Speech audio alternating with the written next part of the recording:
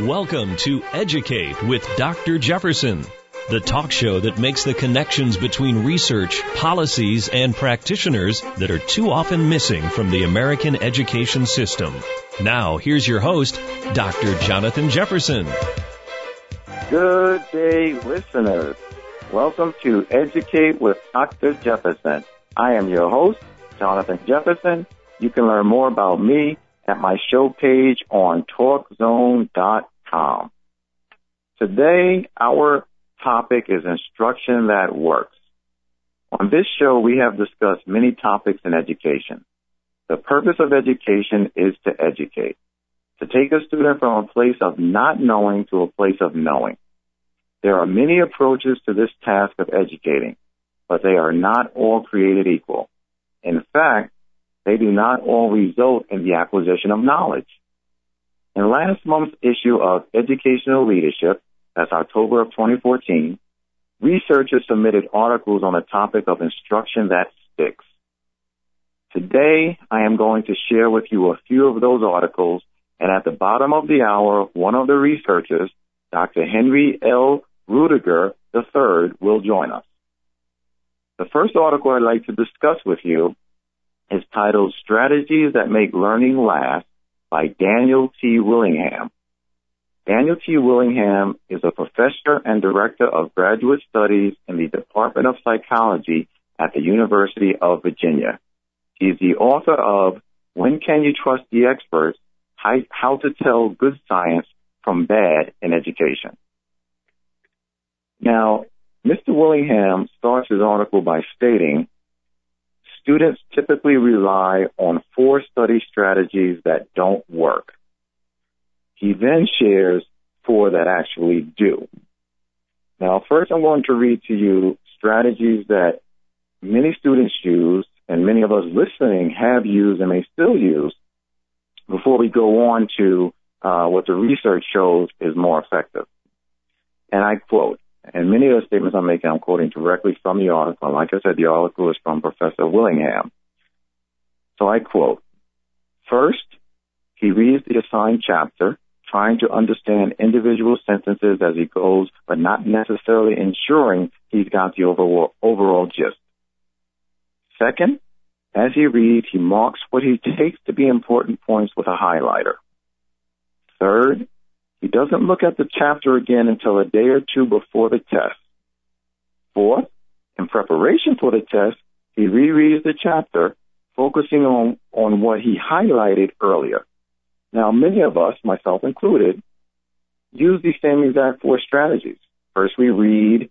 As we're reading, we highlight what we believe is important, and we don't really go back to reread it until it's time for a test. You know, we go back, and when we reread, we reread what we thought when we highlighted was the most important components for the exam. So that is typical of students, but that is not necessarily what's most effective. In fact, Professor Willingham states most students go to strategy is rereading.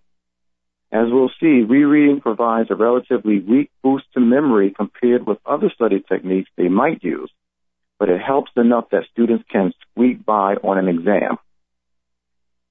In one experiment, college students took the final exam for their course and then 3 days later took a different final exam that wouldn't count toward their grade. Students averaged 74% correct on the real final exam, but in 3 days they forgot so much that they scored on average just 29%. No wonder then that teachers so often see blank faces when they mention a concept that a colleague assured them was covered the previous year. Now, in this example, only 3 days had passed from when the test was originally given, and you see a significant drop in the information that the students retained when they retook the test. Why? Because they're using the age-old strategies, including cramming right before the test. Good enough to pass the test, but not good enough for retention, not good enough for mastery. Now, Professor Willingham gives 4 methods or 4 good ways to learn that would be more effective than cramming or using a traditional method. Method number 1 he calls elaborative interrogation and self-explanation. With elaborative interrogation, you periodically consider the relationship between what you're reading and what you already know. With self-explanation, you periodically, say every few paragraphs, explain to yourself why assertions in the text are justified. So that's strategy number one, elaborative interrogation and self-explanation. Strategy number two, distributed practice. Let me give some examples. Cramming practice into the hours right before a test is actually an effective strategy, provided you don't care that you'll swiftly forget what you've learned. I mentioned that before. You can study or restudy right before an exam and do pretty well. However, are you going to retain that information later? Research shows that you will not. Instead, distributed practice is more effective. Let me give you an example. Everyone practiced the procedure 10 times, but some students got all 10 problems at once, whereas others got 5 problems on each of 2 occasions, separated by 1 week delay. When everyone was tested a week after they had practiced, all were equally successful in solving the problems with the procedure, getting about 70% of the problems right. But when tested again 3 weeks later, those who had all their practice jammed together got, on average, just 32% correct, whereas those whose practice was divided into 2 sessions showed much better recall, scoring on average 64% correct. So clearly, the strategies these first strategies that were shared by Professor Willingham are much more lasting, much more effective. So once again, those 2 so far are elaborative interrogation and self-explanation, and number 2, distributed practice. Strategy number 3, interleaved practice. Now, I know some of these terms sound odd, but keep in mind that these journals are often written by researchers in research lingo for people in the field who are going to try to apply it. But it's not easy to grasp once you hear the explanation. Interleaved practice. Suppose a student plans to spend an hour studying Spanish vocabulary on a particular night. Would it be better for her to study an individual word until she feels she's mastered it, or mix up the word list? It seems intuitive that it's better to study the whole list rather than focus on one word at a time. This strategy is called interleaving, and it applies not just to a single list, but to broader principles as well. Now, as obvious as this principle seems, it's seldom observed in science and math textbooks. For example, if I'm studying basic math, let's say arithmetic, let's say addition, subtraction, multiplication, and division. Often, if you're in a textbook, one chapter would be devoted to addition, another chapter to subtraction, et cetera, and then at the end of the chapter, all of the work that you're doing would be based on that one chapter, which is simply arithmetic or simple addition. And then the next chapter, all of the work you're doing at the end of the chapter will be subtraction, and then, division, and then multiplication. Now, that may be an easy and sound like a logical way to set up a book and to set up practice. However, research shows that it would be better to mix your practice so that you're learning both addition and subtraction and multiplication and division together,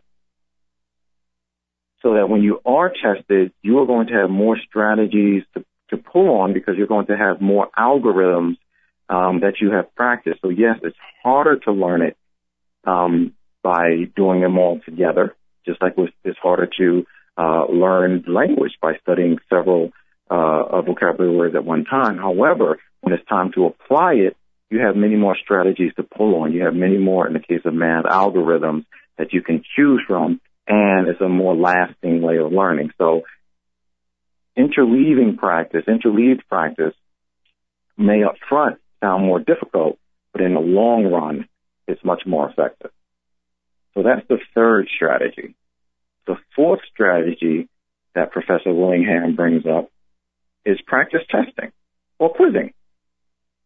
Study after study shows that taking a brief quiz is better for memory than rereading. The largest benefit to memory occurs when the student gets immediate corrective feedback. But even if there's no feedback, and even if the student fails to remember the answer, the quiz is still better for memory than rereading. Now, let me give you a great example of this. It mentions that immediate feedback is what's most effective. Well, scientists about a decade ago, maybe a little more, found that what makes video games so addicting is because they have 4 components built into every video game. These components include you enter at a level that you're comfortable with, you get immediate feedback when you make a mistake. The third component is that there's a level of mastery to be attained, and actually now I just lost my train of thought, but go back to number 2. You get immediate feedback. So when your avatar in a video game is destroyed, or in most of these shoot-up games they're shot and killed, you know immediately the mistake you made that caused your avatar to lose a turn or your avatar to be destroyed or killed. You learn immediately. In traditional education, too often, you don't get that immediate feedback. And this is what quizzes will provide, that immediate corrective feedback. So studying something one day or learning something one day, taking a test a few days later and not getting results back from that test until after the weekend or a week later, or for some of these state tests, you never get the results back. That doesn't benefit learning. Okay, immediate feedback, corrective feedback is what best benefits learning. So all of this information and this research was shared once again by Professor Daniel T. Willingham, who is a professor at the University of Virginia. And Professor Willingham did reply to me that he's overwhelmed right now with his responsibilities with the university and beyond, so he wasn't able to come on to the show. However, his article, I thought, was, and his research and his presentation was excellent. And anybody who's really into helping students learn how to learn, knowing what the best practices for learning are, these are the things that you need to, this is the information you need. Much more important and much more impactful than many of the other subjects we tackle. Now, all of these subjects that we tackled are important, but when it comes down to the X's and O's, having your child enter school with one set of knowledge and exiting with a greater set of knowledge, that is what education is ultimately all about. At this time, we're going to take a short break, but stay tuned. We'll be back with more right after this.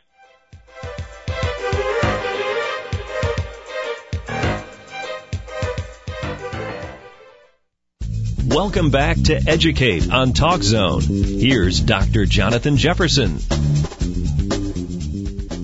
Welcome back to the show and our discussion of the important topic, instruction that works. If you'd like to join our conversation, the phone lines are open, 888-463-6748. That's 888-463-6748. We're taking your calls on Talk Zone.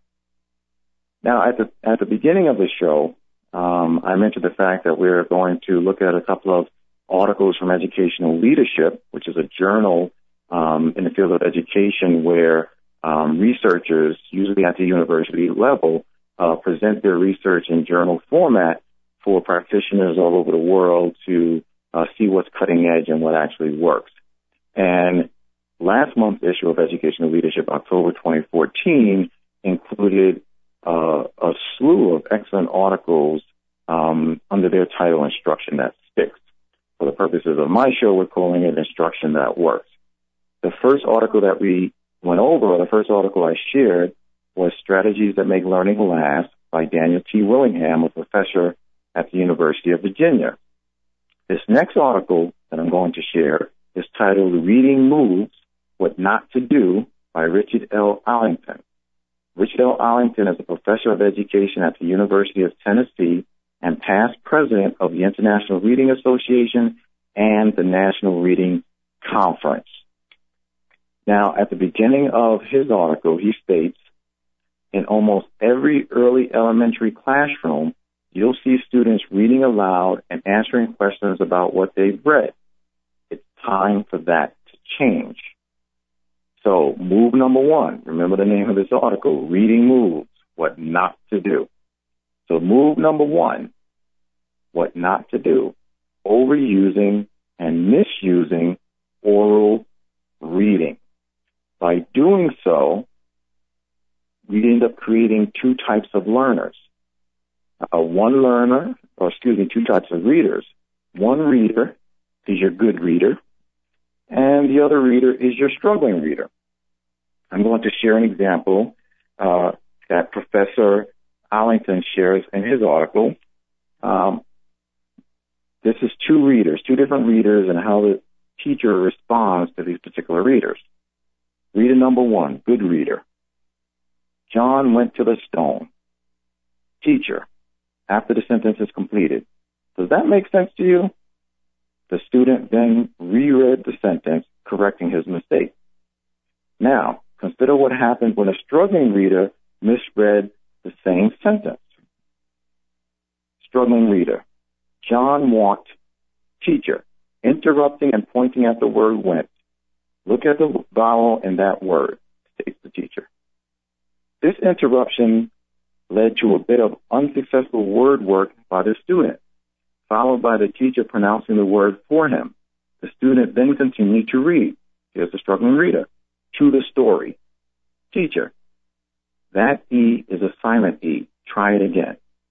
In other words, the struggling reader receives a lot of interruptions by the teacher and a lot of the teacher giving them the corrections. And this results in the following. Good readers who self-regulate and struggling readers who stop after almost every word and look up at their teacher for a cue. So in other words, it's better for students to self-regulate. It's better for students to check themselves in order to become confident and good readers. Now, I'm going to share some of the practices that can be used that will better impact students in general.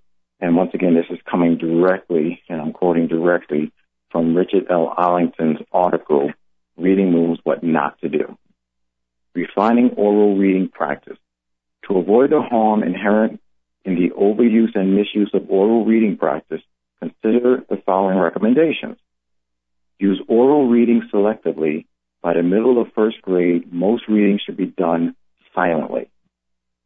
If you elect to have students read a text aloud, consciously bite your tongue as they read.